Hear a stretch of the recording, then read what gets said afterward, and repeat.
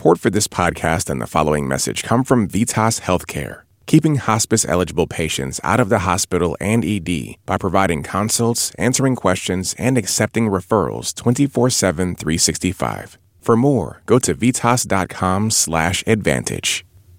Hey everybody, this is Chip. Thanks so much for listening to White Lies. If you like the show, please rate and review it wherever you get your podcasts. It's really the best way for people to discover the show. Also, be sure to check out our website at npr.org/whitelies.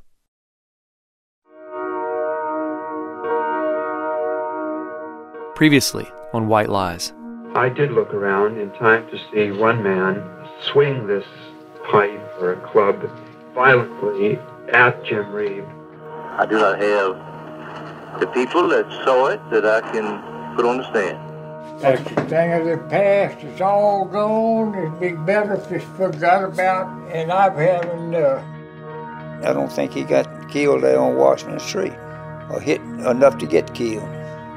I think they killed a man on the way to Birmingham. I just hope us all always will believe it. Now, whether they did or not, I don't know. Of course, I was scared shitless because I didn't know whether they'd gonna get off or not. But I was glad when they did. So, even though they were guilty, and I knew they were guilty, and they knew they were guilty.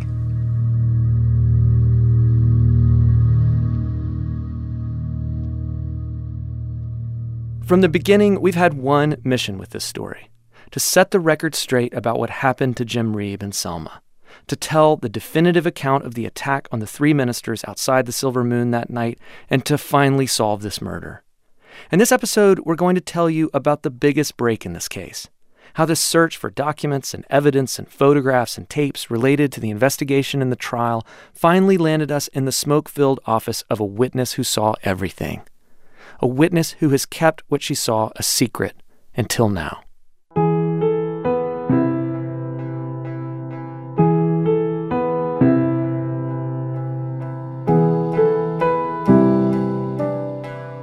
But first, the story of how we landed in that smoke-filled office.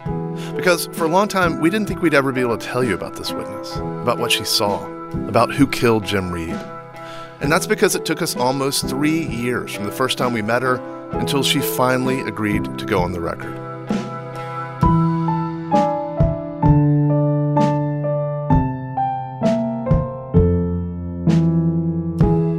From NPR, this is White Lies. I'm Chip Brantley. And I'm Andrew Beck Grace.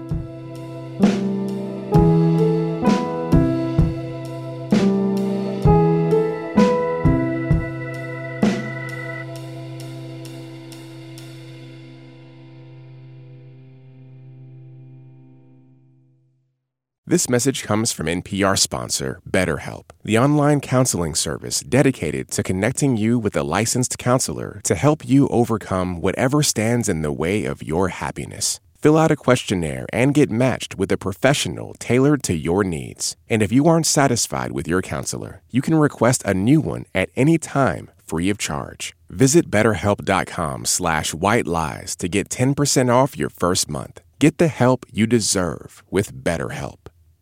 This message comes from NPR sponsor Capital One. With the Capital One Saver Card, you can earn 4% cash back on dining and entertainment. That means 4% on checking out that new French restaurant and 4% on bowling with your friends. You'll also earn 2% cash back at grocery stores and 1% on all other purchases. Now when you go out, you cash in. Capital One. What's in your wallet? Terms apply. NPR's Life Kit is that friend who always has great advice about everything from how to invest to how to get a great workout. We bring you tools to help you get it together. New episodes every Tuesday and Thursday. Listen and subscribe to Life Kit.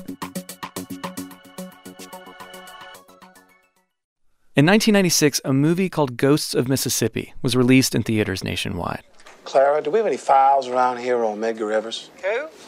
Medgar Evers, the civil rights leader that got himself shot in the 1960s? Yes, that's Alec Baldwin. The 6 months I've been working this case, a lot of people have told me to give it up as a lost cause. It's 27 years old, let sleeping dogs lie. But you see, I'm having a hard time doing that because I don't see what difference it makes if a man was bushwhacked yesterday, today, or 27 damn years ago. Murder is murder. We are not here to talk about his accent. Baldwin plays an assistant district attorney in Mississippi who's looking into the murder of civil rights leader Medgar Evers. Evers was shot in the back in 1963 as he walked to the front door of his house in Jackson. The movie is set in the early 90s and tells the story of how the case came to be reopened and the subsequent trial that sent an aging Klansman to prison. It's a true story, at least kind of, in the way that Hollywood tells true stories, and it features this character, Jerry Mitchell. But I'm afraid he'd tell me. Well, you're what's new. My readers are on the edge of their collective seat. Will Mr. DeLauder or will he not go after Byron D. LeBecq? The district attorney. Jerry Mitchell is a real person. He runs the Mississippi Center for Investigative Reporting. But what the movie doesn't fully acknowledge is that it was Jerry, in his early 30s at the time, working for the local Jackson paper, who did the investigative work that led to the reopening of the case. And he didn't stop there. Very quickly, Jerry established himself as one of the preeminent investigative reporters in the South, and he focused a lot of his attention on these unsolved civil rights cases. His reporting was instrumental in the reopening of a number of high-profile cases: the murder of the 3 civil rights workers outside Philadelphia, Mississippi, the 16th Street church bombing in Birmingham, and others. And many of these stories eventually led to convictions. There are so many of these cases, civil rights cold cases. There are probably hundreds, if we knew every one of them. And to be honest, we don't know all of them. That's Jerry, not the movie version, but the real one, at his house in Jackson. Jerry's a pretty legendary reporter. For his dogged pursuit of cases like these, a decade ago, he was awarded a MacArthur Fellowship, known colloquially as a Genius Grant. I tend to think of cases in terms of solving. If you're talking about actually solving and bringing to trial, okay, which ones are viable or possibly viable? You know, the killing of James Reeb has always been one of those cases. You had witnesses. Many years ago, Jerry got his hands on the file from the FBI's investigation into the attack on Jim Reeb, which he very generously shared with us. The file was completely unredacted, which is almost unheard of. And this FBI file provided the names of witnesses, their varying accounts of the night of the attack, the inconsistencies in their stories. It's easier to deal with a case that's already really been investigated. You want an investigation, whether there's an actual transcript or not, whether you've got FBI documents or police documents or highway patrol documents, whatever you've got. If you don't have that to start with, you're not going to know who the main witnesses are. And so the James Reeb case was obviously one of those cases I felt like that was potentially viable if there was some way to get around the acquittals. And that was the problem. You'd have double jeopardy. Quick legal refresher, double jeopardy is the constitutional protection against being tried twice for the same crime. So the 3 men who were acquitted for Reeb's murder in 1965, they could not be tried again for the same crime, no matter what new evidence might surface. And so all these things kind of were interesting to me. Plus, like I said, the fact that you had these guys absolutely dead to rights. You had witnesses. This wasn't something that happened without people seeing it. Jerry is unimposing, low-key. He's redheaded, wears a trim beard. He favors blue dress shirts and is almost always wearing an unremarkable tie. He's the kind of person who can become almost invisible, at least in the right environment. Like us, Jerry is a white guy, and he spent most of his life in the South. Most of us, I guess, who've kind of been engaged in this are like me, kind of middle-aged Southern white guys. So I can go talk to Klan guys. I've got the right accent and, and I've got the same kind of upbringing in terms of the South and things like that. I mean, you have to be able to sit down with some, I hate to say it, you have to be able to sit down with a racist and, just kind of sit and have lunch or whatever it is, and talk to them. I've done this with a number of, I sat down with Byron D. LeBecq for 6 hours, the guy who killed Medgar Evers. I sat down with Bobby Cherry, the guy who supposedly planned the bomb to kill the 4 little girls. So that's what you do. You have to do that. Jerry's approach has been to go straight to the source, to call up or visit the men believed to have committed these atrocities of the 60s. And his success in bringing renewed attention to these old cases is almost always connected to what these men are willing to say to him, to what information one white man can extract from another over an all-you-can-eat catfish dinner.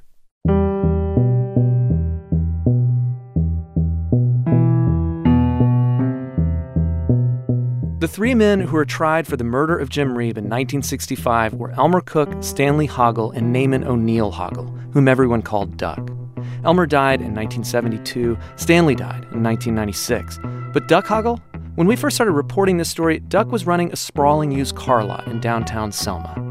Yes, it's true that Duck Hoggle, like his brother Stanley and their friend Elmer Cook, was acquitted by a jury of his peers in 1965. But everything we'd learned so far suggested that the trial was an utter miscarriage of justice. Combing through the FBI file, we learned that several people placed Duck right there on Washington Street when the attack happened. Even Duck's brother, Stanley, in his statement to the FBI, places them on Washington Street during the time of the attack. Not just on Washington Street, but right where the attack happened. Remember, the attack happened in front of this place called the Silver Moon Cafe. One man told the FBI he was drinking a beer in the Silver Moon sometime after 7 p.m. when he heard a commotion outside. A couple of minutes later, he saw Elmer walk into the cafe with Stanley and Duck.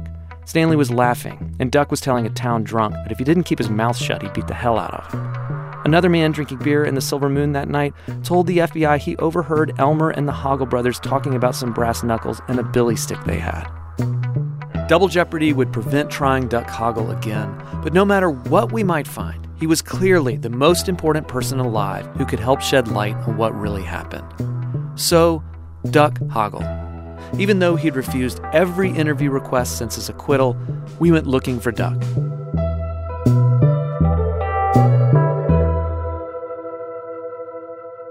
Andy lives an hour and a half to the northwest of Selma, and I'm 2 hours to the northeast. Usually, we meet halfway for breakfast at a place called the Sawmill.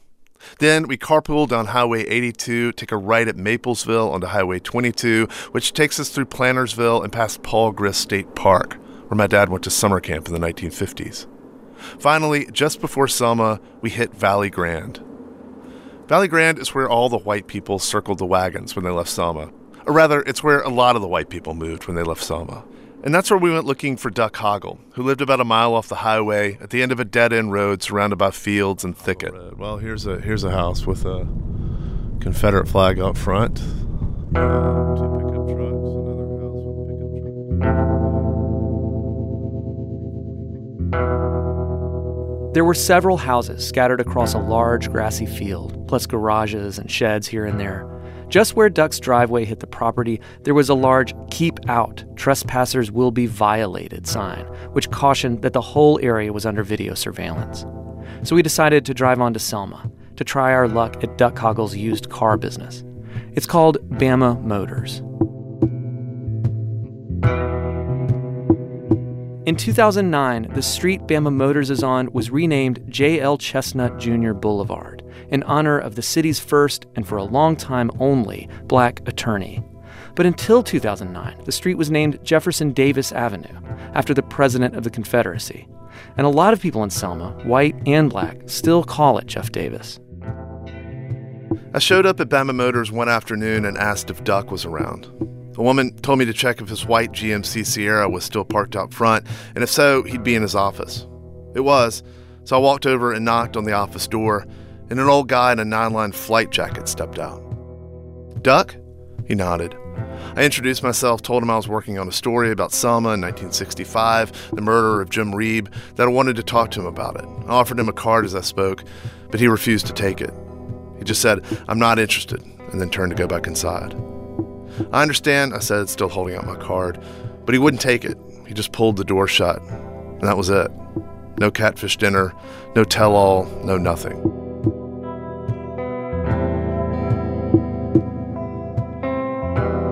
We tried every angle with Duck. We called his friends, his family, even wrote him a letter, but he never wrote back. He never talked publicly about the case, which, of course he didn't. Duck beat the case, and what good could come if he talked? Maybe there could have been a federal charge or a civil case. And anyway, for 50 years, he'd been able to build a business in Selma, to raise a family, go wherever he pleased in his white GMC Sierra. Maybe he'd managed to put it out of his mind, believing, like so many others in this town, that the past is past, water under the bridge.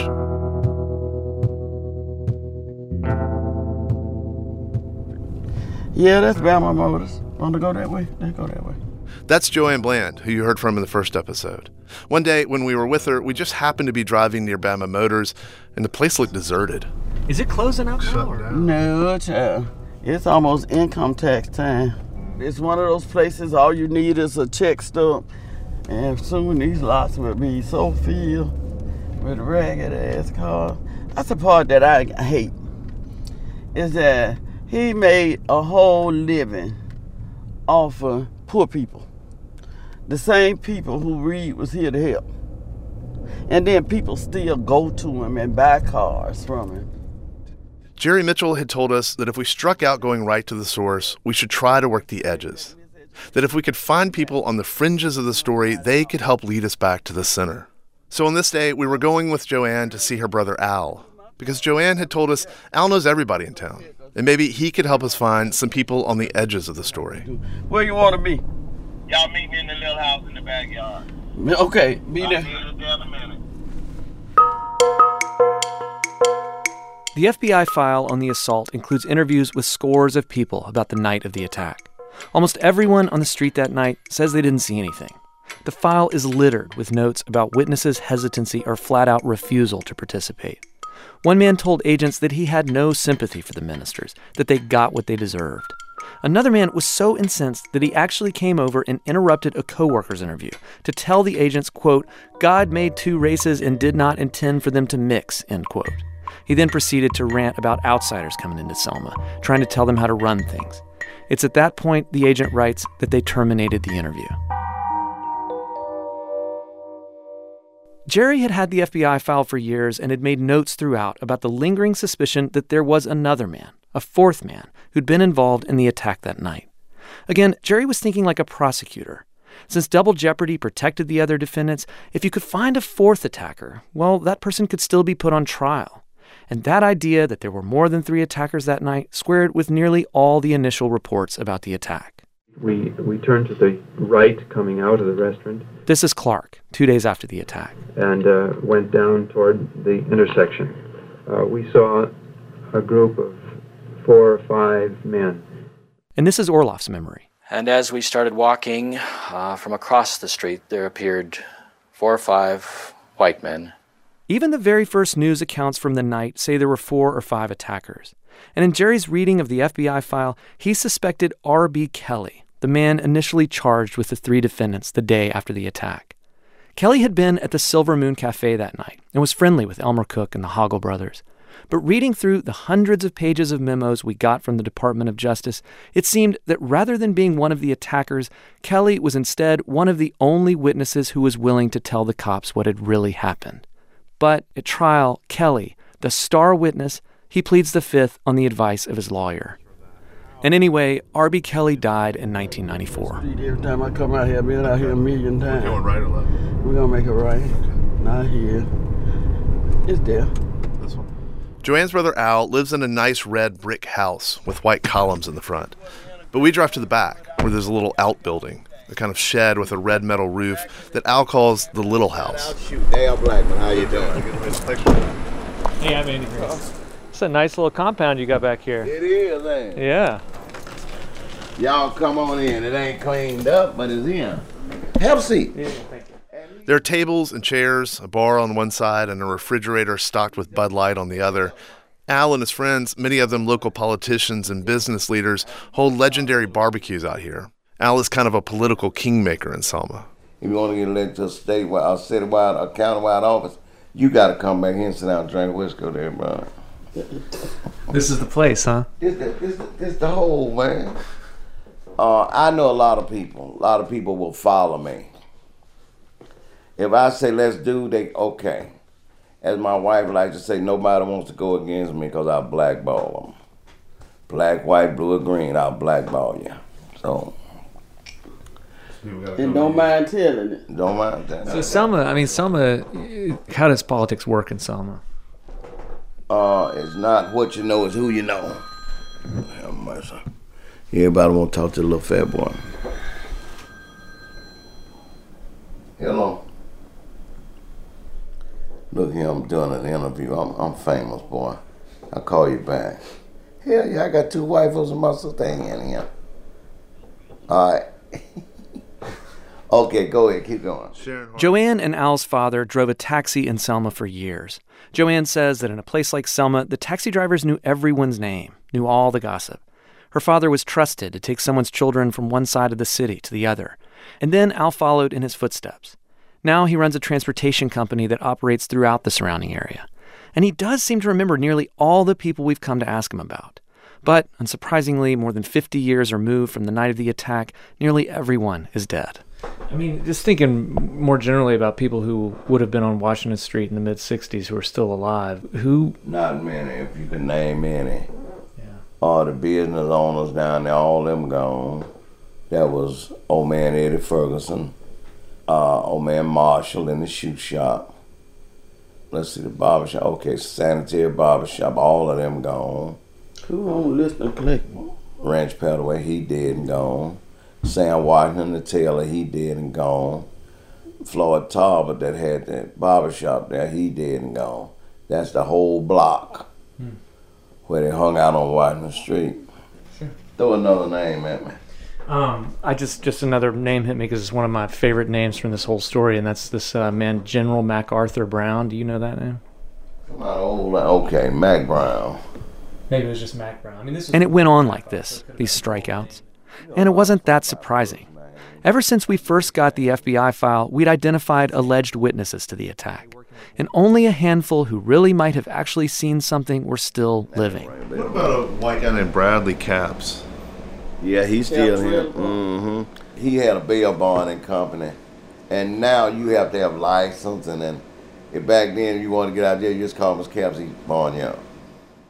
In 1965, Bradley Capps ran a service station in Selma. He knew Elmer Cook and the Hoggle brothers, but he told the FBI he had no first-hand knowledge of the attack. The agents believed Capps had talked to someone who had witnessed the attack, but he didn't want to tell the FBI agents who this person was. They told him that he might be subpoenaed and required to testify. But Capps said that if he was subpoenaed, he would refuse to testify. Now, at 91 years old, he split his time between Selma and the Gulf Coast. Could we invite Bradley Capps to an all-you-can-eat catfish dinner and have him tell us all he knows? You know, a lot of things they knew back in those days could come back to haunt them. Statute of limitation on murder never runs out.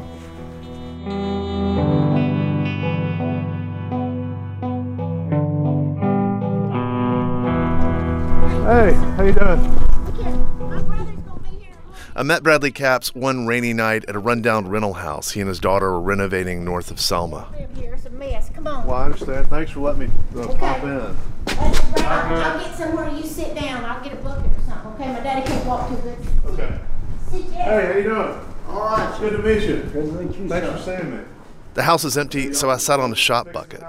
Capps was wearing bright yellow socks and chewing on an unlit cigar.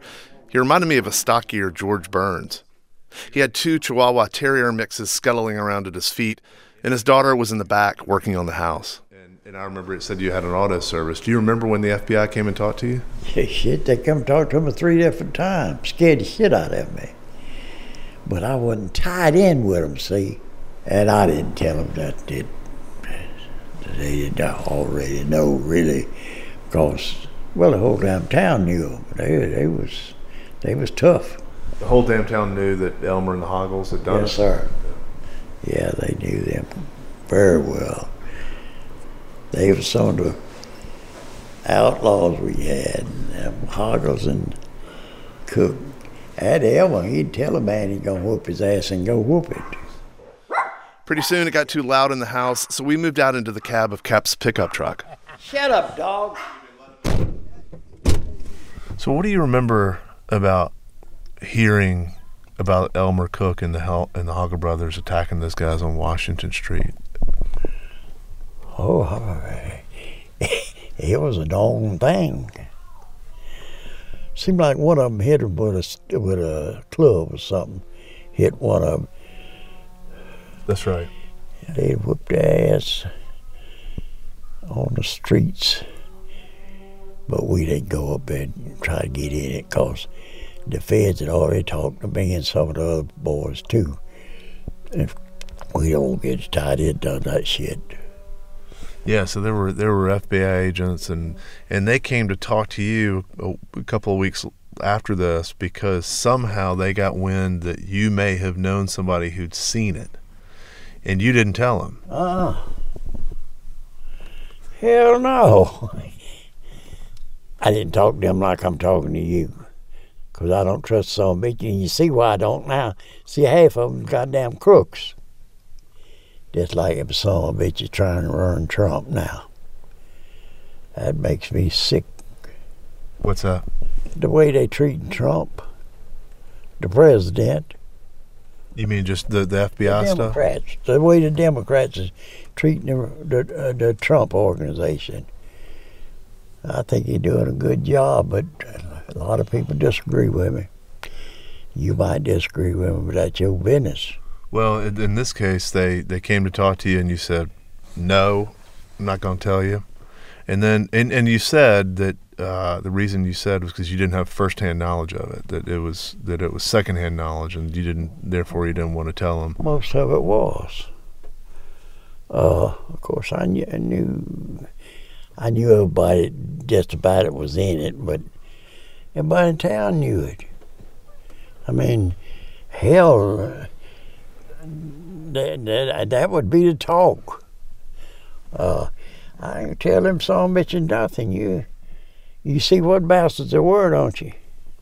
So Bradley Capps said the whole damn town knew. This squared with what the juror Billy Boozer and other people had told us, that it was widely known throughout Selma that Elmer Cook and the Hoggles had attacked the ministers. Capps' account had gotten us closer to the center, but it was still secondhand, hearsay. Had anybody in the whole damn town actually seen what had happened on Washington Street? That's after this. This message comes from NPR sponsor Capital One. With the Capital One Saver Card, you can earn 4% cash back on dining and entertainment. That means 4% on checking out that new French restaurant and 4% on bowling with your friends. You'll also earn 2% cash back at grocery stores and 1% on all other purchases. Now when you go out, you cash in. Capital One. What's in your wallet? Terms apply. The world is complicated, but knowing the past can help us understand it so much better. That's where we come in. I'm Rand Abdel Fattah. I'm Ramteen Arablouei, and we're the hosts of Throughline, NPR's history podcast. Every week, we'll dig into forgotten stories from the moments that shaped our world. Throughline from NPR. Listen and subscribe now.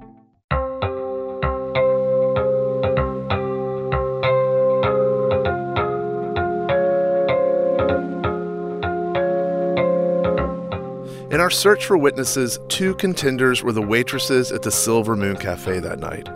One of them had long ago denied us. You heard that in an earlier episode. Yeah, this is Wita Markham. I understand you wanted to talk to me about whatever it is. Save me out of it. We kept trying Wita, her sister, her brother, her son, neighbors where she used to live, even her elderly mother.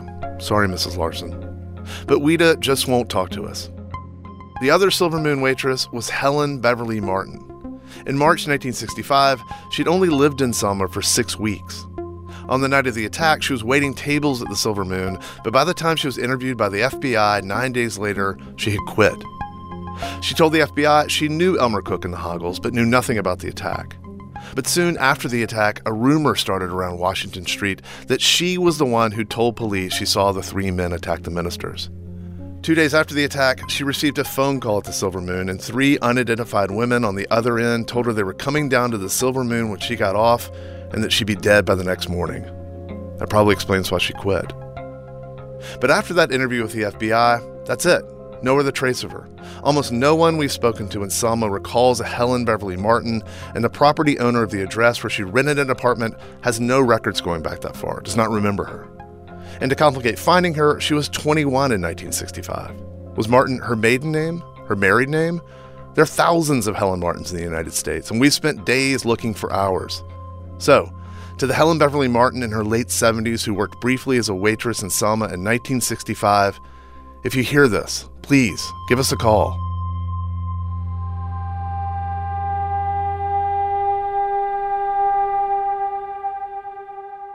But before all that, before Bradley Capps, before Helen Beverly Martin, before we worked the edges, we went right to where the attack had happened.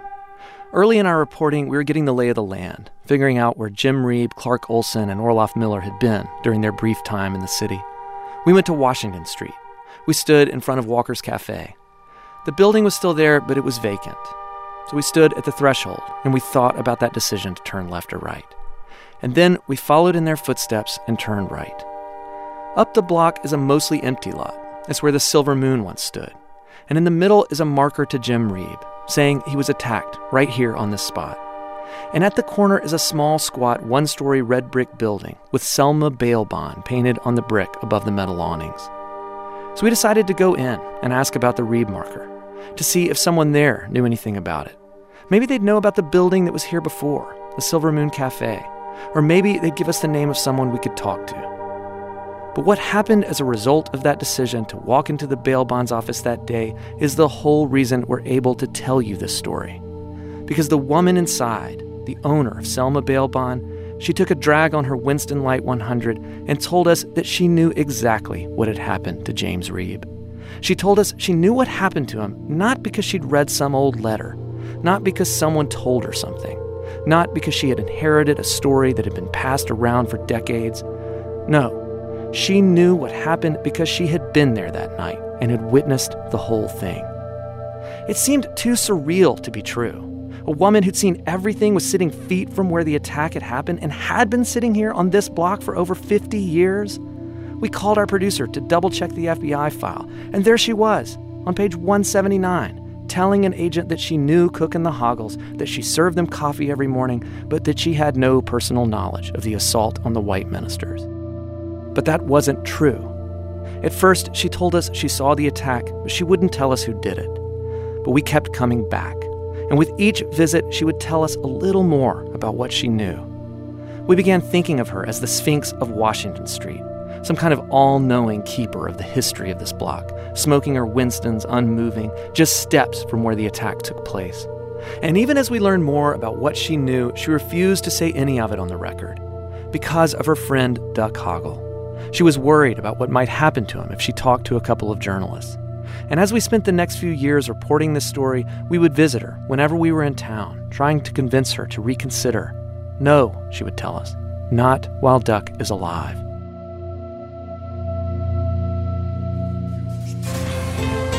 But then Duck Hoggle died. Well, the last of three men tried and acquitted in an infamous civil rights slaying in Alabama has died. An obituary says Naaman O'Neill Hoggle of Selma died on Tuesday at the age of 81 years old. Hoggle was among the eyewitness, the Sphinx of Washington Street. It's finally time you hear from her.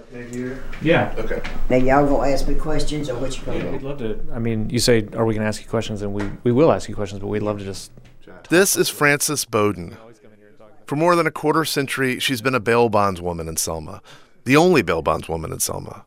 She wears heels to work every day and keeps a snub-nosed revolver in the top drawer of her desk between the paperclip tray and the red scissors. Before she was a bail bondswoman, she worked in pawn shops and restaurants, most of them right here on Washington Street.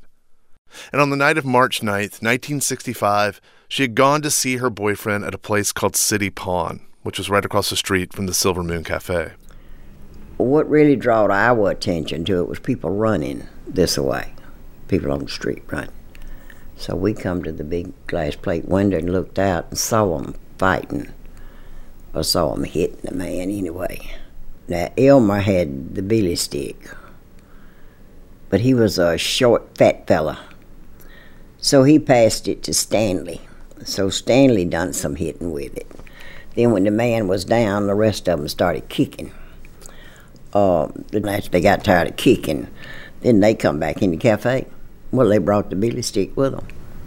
Came right back in the Silver Moon. Right back in the Silver Moon, Yeah. Sure did. And so where are you standing when you're seeing all this? In the window right here at the Selma Pawn Shop, or City Pawn Shop, right on the corner, right over there. Just looking right over here. Looking right at it. Frances said that as soon as the attack was over, everyone on the street who witnessed it scattered. Scattered like a covey of quails is actually how she put it. Later, she and her boyfriend met up with Elmer, Cook, and the Hoggles at a late-night spot across the river called the Bamboo Club. But they went in the club that night after the beating of Mr. Reed. And so Elmer asked him, Stanley, did you get rid of that club? And he said, no, it's in my truck. Well, you stupid son of a bitch, I told you to burn it. So they had to get in the truck then and go burn it. So they went to Sand Hill and burnt the stick. Just out in the field somewhere?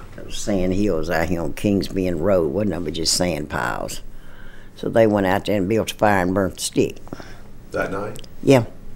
And so how did you know that? Did you hear them talk about all that? Yeah, I was there when they were talking about it.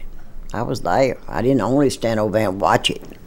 I got with them that night after we closed. With Duck and Stanley and Elmer, did y'all talk about what happened that night, after that night? No. Conversation? Not after the man died, they didn't talk about it. Yeah. They was nervous, worried, scared. I know they were. I mean, I could tell that. How could you tell? Just from the way they acted. They just couldn't sit still. The guy Francis was dating was friends with Elmer and the Hoggles, and so Francis spent a lot of time with these men. I mean, you'd known some of them for a long time. Elmer was the gang leader. What do you Whatever Elmer wanted to do, the rest of them done. He's mean as a snake, don't get me wrong. He was mean as a snake. And he'd shoot your ass in a minute. So, but Elmer was always the leader of the gang. So Stanley and Duck done what Elmer wanted to do. Elmer said, what you gonna do? If Elmer said, we're going to Florida this weekend, gonna be gone 3 days, then you went to Florida this weekend, you was gone 3 days. So that's the way it was. And so what were the Hoggle brothers like? Because you say they hung around with him, but they didn't work for Elmer, so. Honey, now Duck was a good fella. He really was. Now, he was mean as a snake. He was mean. But Stanley was a crooked little bastard. He'd do anything to anybody.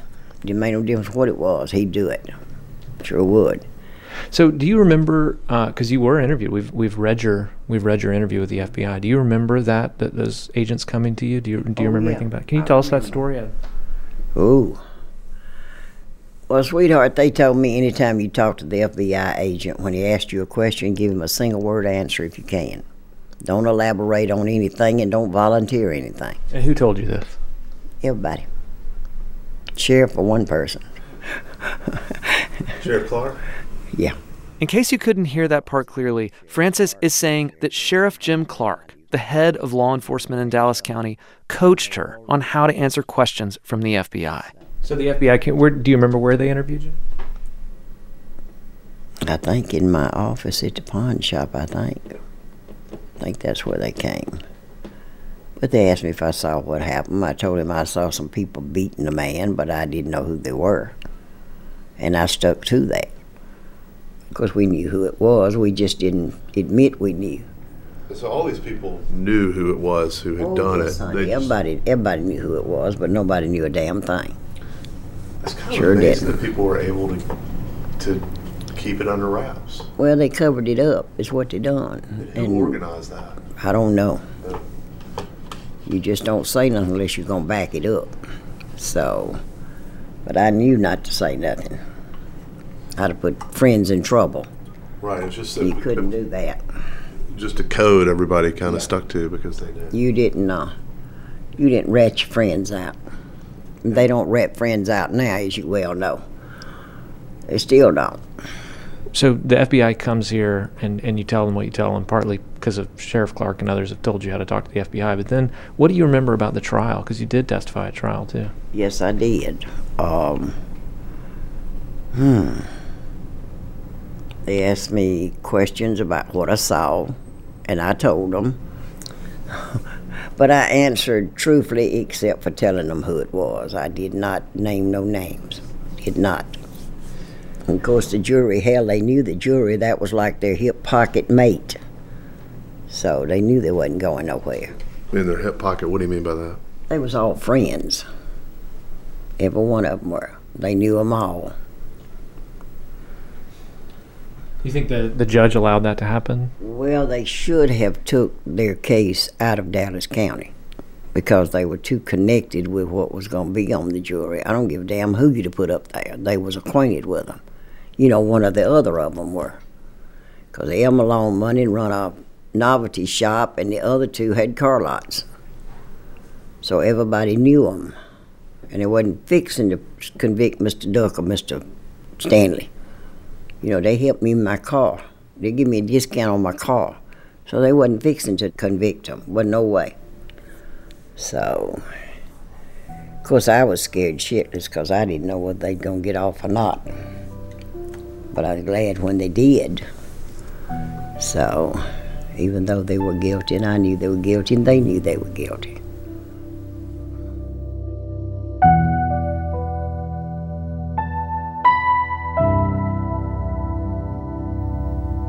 After the verdict, do you remember that, what happened when the trial was over and they were acquitted? Oh, they was tickled to death. I mean, it was celebration time because they were found not guilty.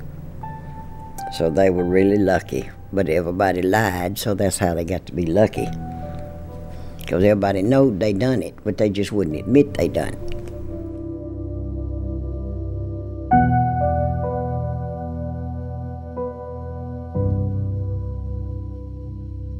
We now had an eyewitness. After 50 years of lies and silence, Frances was finally coming clean about what she saw that night.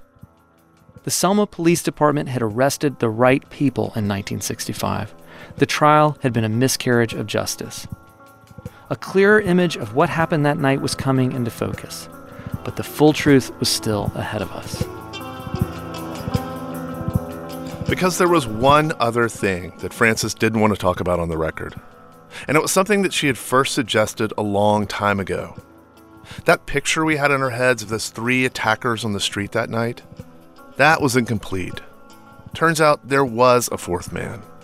And while Frances would not tell us his name, she did tell us something else about him. He was still alive.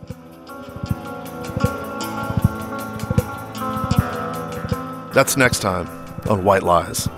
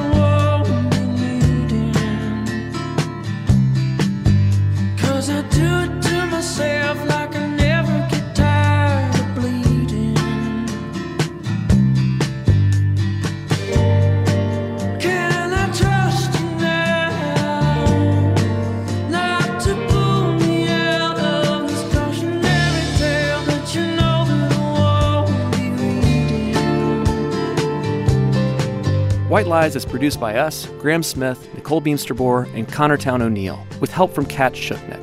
Our researcher is Barbara Van Workum. Robert Little edits the show along with Nigeri Eaton, Keith Woods, and Christopher Turpin. Audio engineers include Jay Sizz, James Willits, and Alex Drawinskas. Music is composed by Jeff T. Bird. Special thanks to Dylan LeBlanc for the use of this song, Cautionary Tale, courtesy of Single Lock Records.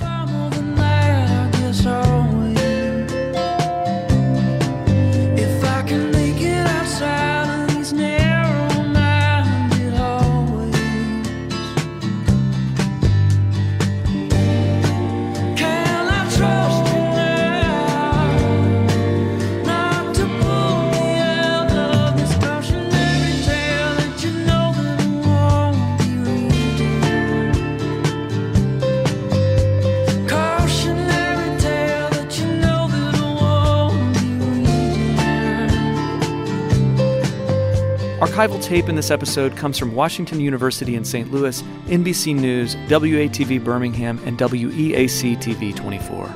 Special thanks as well to Marika Olson. Neil Carruth is NPR's general manager for podcasts, and Anya Grunman is the senior vice president for programming.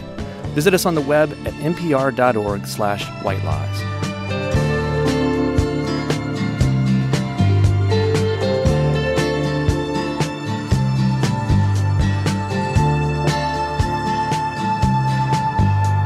Cautionary